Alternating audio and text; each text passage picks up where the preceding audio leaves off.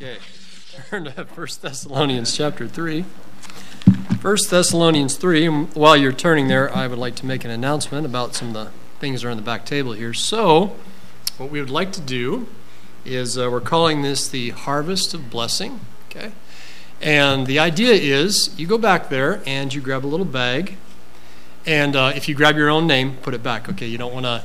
This is not the, pray for yourself and buy yourself a gift and send yourself on a trip around the world. That's not the idea. So if you draw your own name, put it back and grab another bag, and there will be a name on it. You don't know who until you grab one. And then that individual, you are kind of responsible for them for the next month or so for praying for them. At least send them an encouraging card. We're personally going to do probably some kind of a gift basket or something like that for the person that we draw. Maybe you're going to do the same. Maybe you want to send them on a trip around the world. Whatever you want to do, that's totally fine. But the idea is to encourage each other, especially through this Thanksgiving season, giving thanks to the Lord for that individual. And, gratitude can help us get to know people more. And it can certainly help us appreciate each other more. And so that's the idea. And the idea is to have all of those gift bags taken. And so, grab one today. And if you see another one next week and nobody's taken it, maybe you want to grab two. You can pray for more than one person, send more than one person an encouraging card. If you're not able to make it here and you're at home and you would like to participate, let us know. And Sandra and I will be happy to drop a gift bag by. I'm going to go on a limb and say Pastor and Lisa would be willing to do the same thing since they live over here. And we, one way or another, we will get you a gift bag so that you can participate in this if you would like to do that. So nobody left out. Okay, nobody left out. All right. Yes, go ahead. Is this anonymous on the person who's doing the praying? Doesn't have to be. Doesn't have to be. I'm planning on letting whoever we get know that it's us. I like to know that people care and who cares, and so either way you want to do that. Totally up to you. And it's individual, not family. No, it is family. Thanks for pointing that out. Okay. So Austin and Lindsay, they're one bag, and the Young family, they're one bag. If we broke up the Youngs, boy, that whole table would be full of... No, it goes by family. Thanks for pointing that out. Charlie, do you have a question? Yeah, we might need to do about updating the church directory. Some people don't have all the addresses of people that send the cards like that. Good point. We get that to Sylvia if we need to. Okay.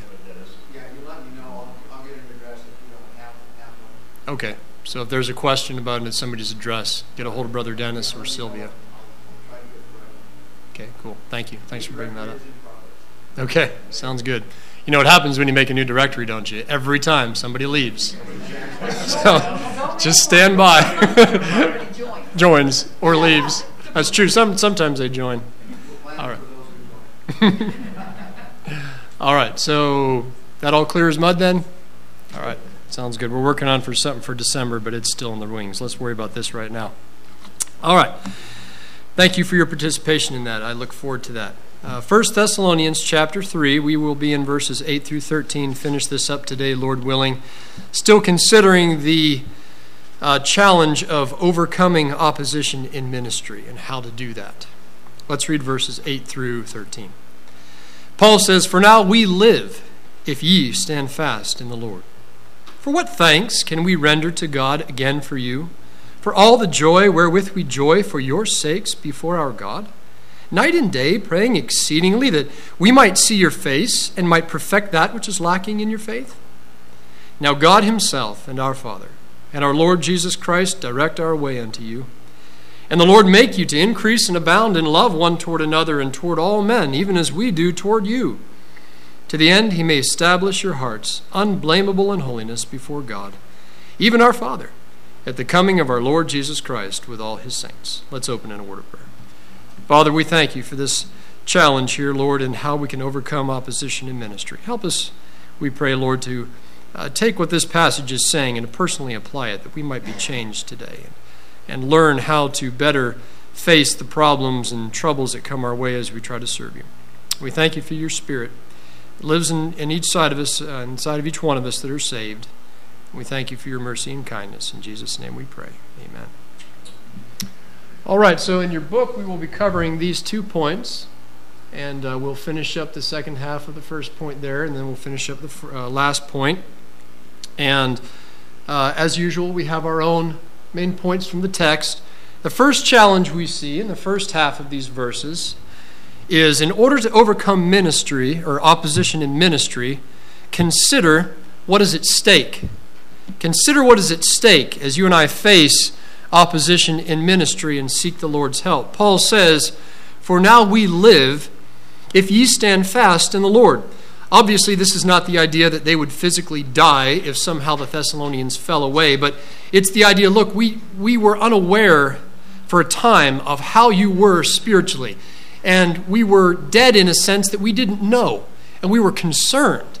But now that we have learned that you are well and you are standing in the Lord, we are living again. We're revived. We're joyful.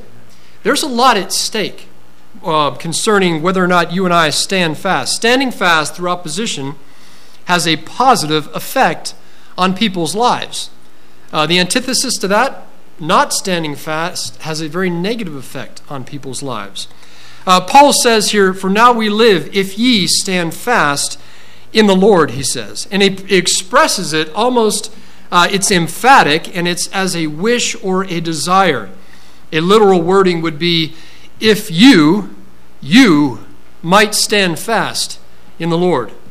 And so he is begging them, so to speak. Look, you have stuck close to Christ. I need that. Please continue to do the same. There's a lot at stake concerning whether or not you and I stand fast in Christ. We have a positive or negative effect on other people. It's not just us. It's not just our future at stake. It's the future of other people. It can be very discouraging when people don't stand fast in Christ, when fellow Christians fall away. I went to Bible college with a number of folks, and there are a number of young men I went to school with who have completely gone the opposite direction of the biblical principles they were being taught there at Ambassador Baptist College, where I graduated from. I can think of a young man who went off and started up here in Seattle, City Light Church. You've heard me mention it before. Bad music, watered down doctrine.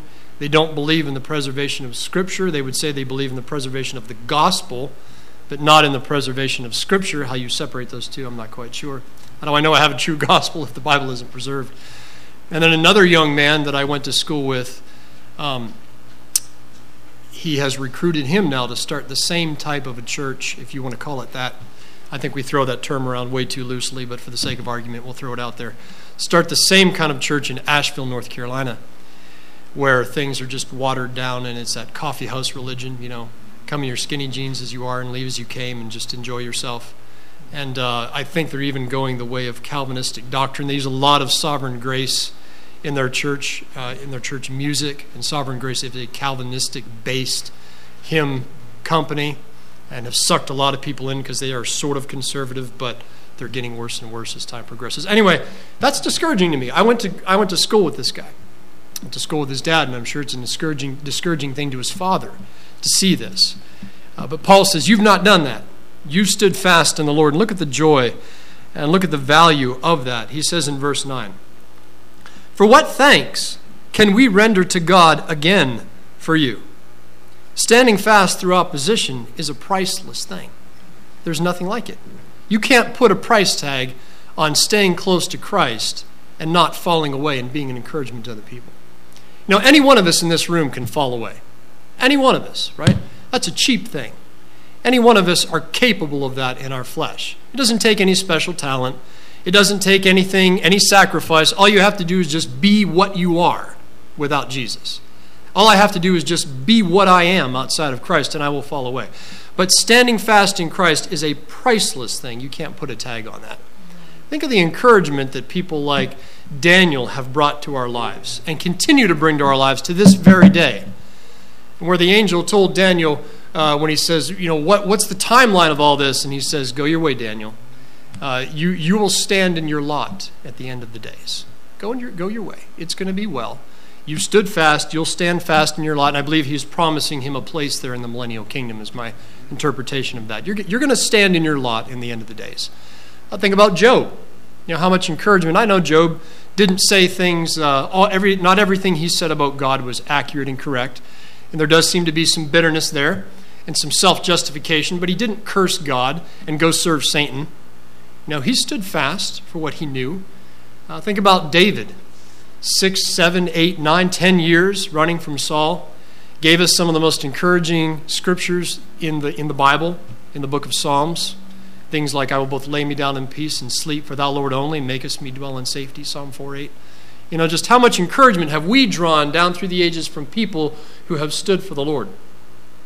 That's what you do for others. That's what I do for others when we stand fast in Christ. We encourage each other here, and outside of our little group here, we encourage other local churches, people we know. We encourage, sometimes you will even encourage a lost person because you're unwilling to compromise biblical principle or at least moral character. Maybe they don't understand all of what that means, but sometimes you will encourage a moral lost person because you're unwilling to compromise what you know is right. And on the flip side of that, we discourage even lost people sometimes when we don't stand for the Lord and do right. So it's a priceless thing. There's a lot at stake. Your family is at stake. Your friends are at stake. Co-workers are at stake. You can't save anybody, but I tell you what, you can sure discourage a whole lot of people from getting saved. And so can I. So it is a priceless thing. It is also a great joy to others. Standing fast through opposition brings great joy to others. Paul says here, for what thanks can we render to God again for you? For all the joy wherewith we joy for your sakes before our God? Night and day praying exceedingly that we might see your face and might perfect that which is lacking in your faith. You couldn't put a price tag on the joy that Paul experienced. The idea here is when he says that we might see your face and might perfect that which is lacking in your faith, the idea is literally to mend the gaps of your faith. So if you look at Matthew chapter 4, verse 19 and some of the other Gospels, where it tells us that Peter and his compadres were there mending their nets, that's exactly the same verb translated that perfect here in verse 10. So it's the idea of mending something, putting something together. And it wasn't that the Thessalonians didn't understand the gospel, or it wasn't that they didn't understand anything about the Christian faith, but understand it, they didn't have a copy of the scriptures like we do. They were excommunicated from any Jews among them that may have been there that were saved, were excommunicated from the synagogue, so they didn't even have access to the Torah at that point, the first 5 books of the Bible, which is what they most likely had.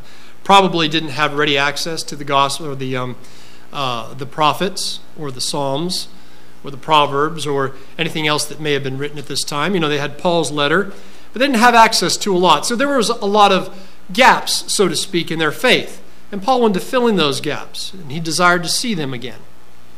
And when you and I stand fast in the Lord, we give people the joy of ministering to us, fellow Christians ministering to us. We need each other to help mend the gaps in our faith. We need those Christians outside of this church to help do that for us. And we need to do that to other people. And when we stand fast in the Lord, we give each other the joy of being able to accomplish that in our group and with those outside of our group and other local churches. It's such an important thing. There's so much at stake. In this self-centered society where it's all about me and what I need and what I want, and it's easy to forget how many people we affect on a daily basis through our example, whether it be good or bad. And we need to keep that in mind when we consider quitting or compromising or letting things slide just a little bit. Remember, how much is at stake? Is it really worth it? Remember, Satan loves to get his foot. Oftentimes a mature Christian is going to notice when there's a door of wickedness just flung wide open. We're going to shy away from that. Satan likes to just kind of kick the door open a little bit through our music or through our dress or through our acceptance of a family member's sin or a friend's sin, whatever the case may be. Just kind of get that foot in the door a little bit. It's not that bad. And he'll just keep nudging that foot in that door until the little crack appears, and then he'll push it a little wider. As we get more comfortable with it being opened that wide, he'll open it a little wider. Pretty soon the door's wide open. How do you think churches and Christians go astray oftentimes? It's a process. It takes time. It's a process of wrong thinking, a process of sacrificing biblical commands and principles. It's a process of allowing the world to enter just a little bit more on a daily basis through the eye gate and through the ear gate, and allowing kids to engage in the world just a little bit more on a daily basis. It's a process. And so we have to be on our guard because there's a lot at stake here. So to overcome opposition, consider what is at stake. Standing fast through opposition has a positive effect on people's lives. It is a priceless thing. It brings great joy to other people. Secondly, we'll spend a little bit more time on this one. To overcome opposition, consider who is your commander. Consider who's your commander. As you and I face the problems of whether it be ministry or just problems of the flesh, daily temptations in our lives, consider who is the commander. And from that, draw strength. Look at verse 11. Paul says, "Now God himself and our Father." And he's not placing these two, he's not presenting these two titles as two different people. The idea would be now God and our Father himself is the idea. Yeah, inseparable in the grammar. "And our Lord Jesus Christ, the second person of the Godhead, direct our way unto you." Now, Paul here isn't giving God a command. You don't give God commands. And what you're going to see in the New Testament is you will often see verses like this phrased in what they call the optative mood. And it's one of the least likelies of all the moods, okay?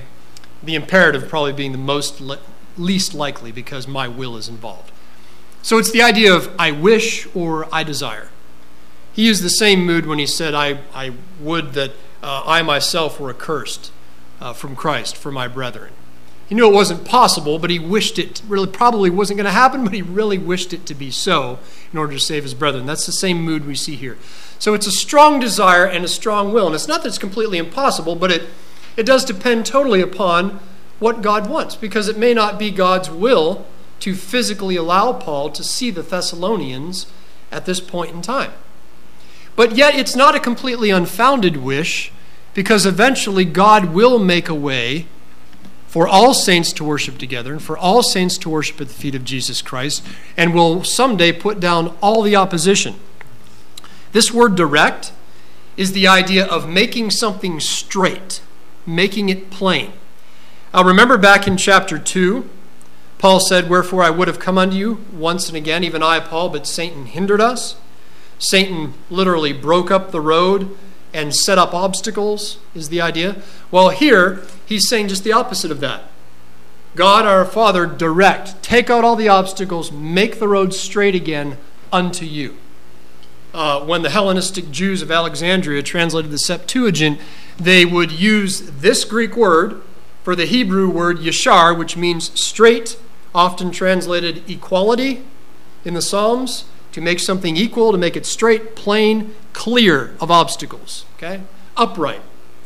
That word is yashar, is often translated. Something that is straight and perfect, without flaw. And so Paul says, our God make a straight, clear path to you. And whether he chooses to do it in this life, or whether we just have to wait until he does it once and for all, one way or the other, it's going to happen.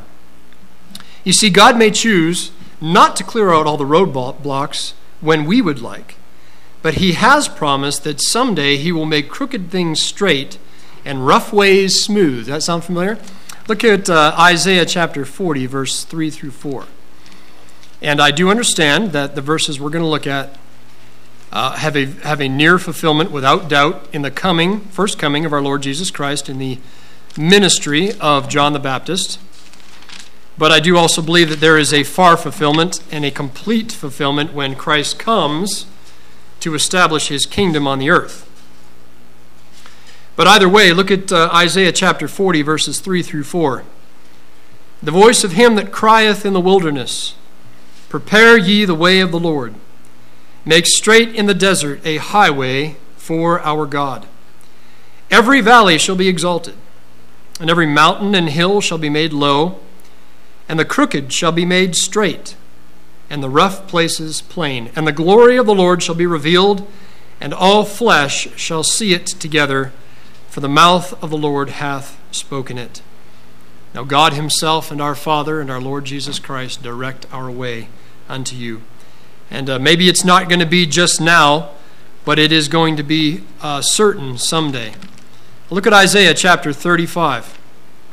Isaiah chapter 35. I love this passage. You know, Satan has set up roadblocks in this highway of life that we're currently walking down. And he likes to break up the road and put up hindrances. But someday there's coming a highway that he's not going to be allowed to touch. In the millennial kingdom, why is Satan not going to be allowed to touch the highway of God that we're about to read about? Somebody tell me. This is Sunday school. Let's be interactive. Where's Satan going to be in the millennial kingdom? He's going to be bound, right? Revelation chapter 20. But an angel came down from heaven having a great chain and a key to the bottomless pit, and he laid hold of the dragon, that old serpent, I like that, which is the devil and Satan, and bound him 1,000 years, and shut him up that he should not be loosed till the end of the 1,000 years was complete. Then he shall be loosed, what? For a little season, where he goes out and he gathers even the rebels in the millennial kingdom. Isn't it amazing that you have a perfect environment, right? You have the absolute perfect theocracy that the world has always thirsted for, and even there, you're going to have a rebel. That's why it says in Revelation, but the wicked shall do wickedly. He that is unjust, let him be unjust still. He that is ungodly, let him be ungodly still. He that is holy, let him be holy still. He that is righteous, let him be righteous still. Some people just aren't going to change. Anyway, so he's going to be loose for a short time, gather together all the armies against Jerusalem, and all the saints have to go out there and do battle, right? Wrong. God brings down fire and brimstone and destroys every single one of them as they come against the holy city. And then the whole thing, gone. Heaven and earth pass away with a great noise and a fervent heat, and the eternal state comes in that we read about in Isaiah. You thought I was going to say Revelation. Did you know it's also mentioned in Isaiah chapter 65? God says, for I make all things new. I create new heavens and a new earth. I love how the Old Testament and New go together, right? Isn't that amazing? They're not disconnected. Wow, what a shock. Anyway, so there's going to be a highway in the millennial kingdom. Look at this highway God talks about in Isaiah 35. This is not allegory, this is fact. The wilderness and the solitary place shall be glad for them, and the desert shall rejoice and blossom as the rose. That word desert is the Arava, the Aramaic word Arava, and they call the area south of Jerusalem and Judah to this day the Arabah. Interesting, isn't it? It shall blossom abundantly and rejoice, even with joy and singing. The glory of Lebanon shall be given unto it, the excellency of Carmel and Sharon, places where cattle would feed in the days of Isaiah. A beautiful place. They shall see the glory of the Lord and the excellency of our God. Strengthen ye the weak hands and confirm the feeble knees. Hebrews 12:12. Say to them that are of a fearful heart, be strong, fear not. Behold, your God will come with vengeance, even God with a recompense. He will come and save you. The eyes of the blind shall be opened, and the ears of the deaf shall be unstopped. Then shall the lame man leap as an hart, and the tongue of the dumb sing. For in the wilderness shall waters break out, and streams in the desert. And if you read Ezekiel, you'll find out that there's going to be a river coming out of the right side of the temple of God that goes down and gets deeper and deeper as it goes. Waters the Dead Sea, bringing it alive again, and producing in it all kinds of fish. And the parched ground shall become a pool, and the thirsty land springs of water in the habitation of dragons. The idea is lizards and other reptiles, where each lay shall be grass with reeds and rushes, and an highway shall be there. Now God himself and our Father direct our way unto you. One way or the other, it's coming. And it shall be called the way of holiness. The unclean shall not pass over it, but it shall be for those, the wayfaring men, though fools, shall not err therein. You say, oh, I just can't follow directions. I'm a dumb bunny. Well, guess what? Even you have hope on this highway. Praise God. No lion shall be there, nor any ravenous beast shall go up thereon. It shall not be found there, but the redeemed shall walk there. And the ransomed of the Lord shall return and come to Zion with songs and everlasting joy upon their heads. They shall obtain joy and gladness, and sorrow and sighing shall flee away. And all nations are going to pour into Jerusalem, my friends, to worship Jesus Christ. And there's going to be a clear roadblock-free way to the Lord eventually, one way or the other. And whether God decides to remove the roadblocks according to our desire and our timeline, we don't know that. But we know that ultimately he has won the victory. We know that in order to overcome opposition, we have a commander who is able. God can make a straight path through Satan's roadblocks. But secondly, going back to Thessalonians, not only can God make a straight path through Satan's roadblocks, but he can enable you and me to do the impossible. Look at verse 12. Paul says, "And the Lord make you to increase," again, this is the idea of a wish. And it's the idea of a wish because it's not that God can't do it, but what else has to be true in order for verse 12 to be true? In order for the Lord to make me to increase and abound in love one toward another and toward all men, even as Paul did toward others, what has to be true on my end? You have to be willing. And and any time you take man's will and you throw it in the mix, the possibility of that happening drops a notch, does it not? And so it isn't that God can't do it. So Paul expresses it as a wish, not because of God's power, but because of my stubborn human nature. This is totally possible. God can make me increase and abound in love, but guess what? I have to say no to this wretched old man every single day. Oh, wretched man that I am, who shall save me from the body of this death? I thank God through our Lord Jesus Christ, right? So he expresses a wish that is totally possible. The Lord make you to increase and abound in love one toward another. Well, that's expected, isn't it? I mean, we're brethren in Christ. Even if we don't all get along great, I mean, at least we have the bond of Christ. And no matter what differences we may have, I can at least, and you can at least appreciate that reality about me. So I would expect that as Christians and fellow Christians, that we should be growing and increasing and even abounding in love one toward another. But wait a minute, Paul, you want me to love my persecutors? Well, that's what he says. And toward all men. Toward all. Even as we do toward you. So here they are in a situation far worse than anything that you and I have ever experienced. Here they are, excommunicated from their families, kicked out of the synagogue, persecuted by the Gentiles because the Jews have convinced them that they're a cult and they're doing the culture harm and they should be exterminated. All these different roadblocks. You got the emperors of the time insisting on emperor worship, and you got the Christians refusing it. They got all this garbage going on, and Paul says, I want you to increase and abound in love towards your persecutors, is basically what he's saying. Now, here's a good application of that. I'm not going to park here long, and I'm not trying to be all political, but I want you to understand that, and I vote conservatively, okay? But understand, as you go around and you interact with Trump supporters and you go to rallies and things like that, understand that you will not often, most likely, find the love of Christ there. Okay? You will find a lot of hatred. Will you find some morality? Oh yeah, you'll find more morality there than you will at the Biden supporter campaign thing, whatever it is, rally. But you're not going to find really the love of Christ there. And if you're not careful, you see, that appeals to my flesh, right? The conservative, I want what I want, don't step on me, appeals to my flesh. It don't have to be a Christian for that to appeal to you. You just have to appreciate the benefits of freedom for that to appeal to you. So be very, very careful, if you would, because that mindset of we're going to step on everybody no matter what it takes, and we're going to get what we want, and we're going to crush the opposition, that will cloud your thinking concerning this commandment here, where Paul has said, I want you to love everybody. Doesn't mean you have to hold hands with them, but it does mean you have to be concerned about their future. You know, Mr. Biden's going to hell if something doesn't change, right? And there are lots of people like that going to hell if something doesn't change. And God has said, I want you to increase and abound in love toward each other. And so take your stand, do what is right? And this isn't just in the world of politics, this is anywhere. Do what is right, but don't ever forget that at the end of the day, my rights and yours don't mean a thing in the eyes of God. Now, we have been set free for a purpose, right? Amen. Only use not your liberty as an occasion to the flesh, but by love serve one another. I'm set free, but I'm only set free to serve. I'm not set free for any personal agenda at all. But that is how the world, the conservative world, would say, I'm set free for my own rights.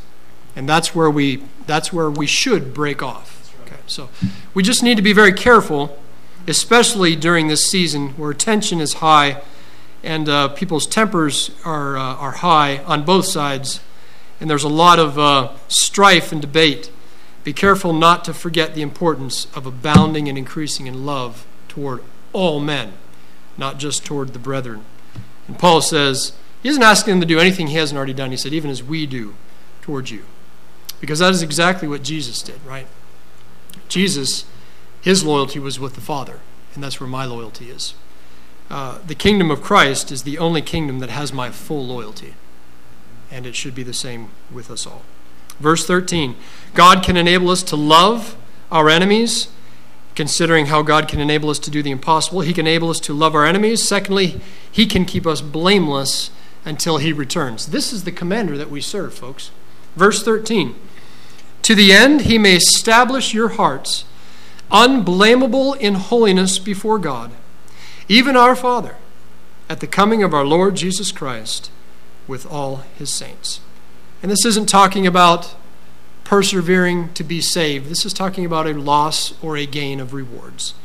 And if I will submit to the Spirit of Christ that lives inside of me every day, then Christ will, by his Spirit, keep me blameless, serving him in holiness, helping me to honor him, helping me to do justice to that position of holiness that I already have in Christ that can't be taken away. That practical sanctification as I consider the ultimate fact that I am sanctified in Christ and there's no more work to be done.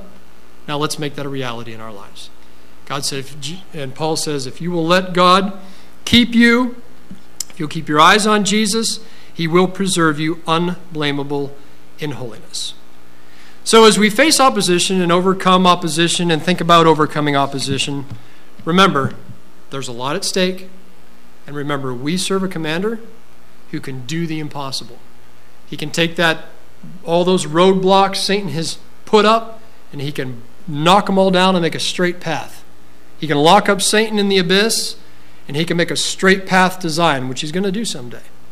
And his timeline may not be mine, but his way is always perfect. My job is to submit to that. That's the hard part, isn't it? My job is to submit to that and trust him every single day. All right, let's pray. Lord, we thank you that we have the tools, so to speak, to overcome opposition in ministry. It isn't that you have ill-equipped us. It isn't that you haven't given us what we need, Lord. It's that my wicked will, my human will, wants to buck against that every single day. I may not like the things you bring into my life, Lord, and I want to be on the throne of my heart. But, Lord, if we will step down from that throne and let Christ rule, then we can have victory in overcoming opposition every single day in our lives. So we know this is true, Lord. We pray that you'd help us to submit to these realities. Help us to be faithful to you, faithful to each other. Help us, dear Lord, to honor you by serving one another and loving those outside of the church, those in the world. And we thank you for your mercy and goodness and the fact that you enable us to do the impossible. In Jesus' name we pray. Amen.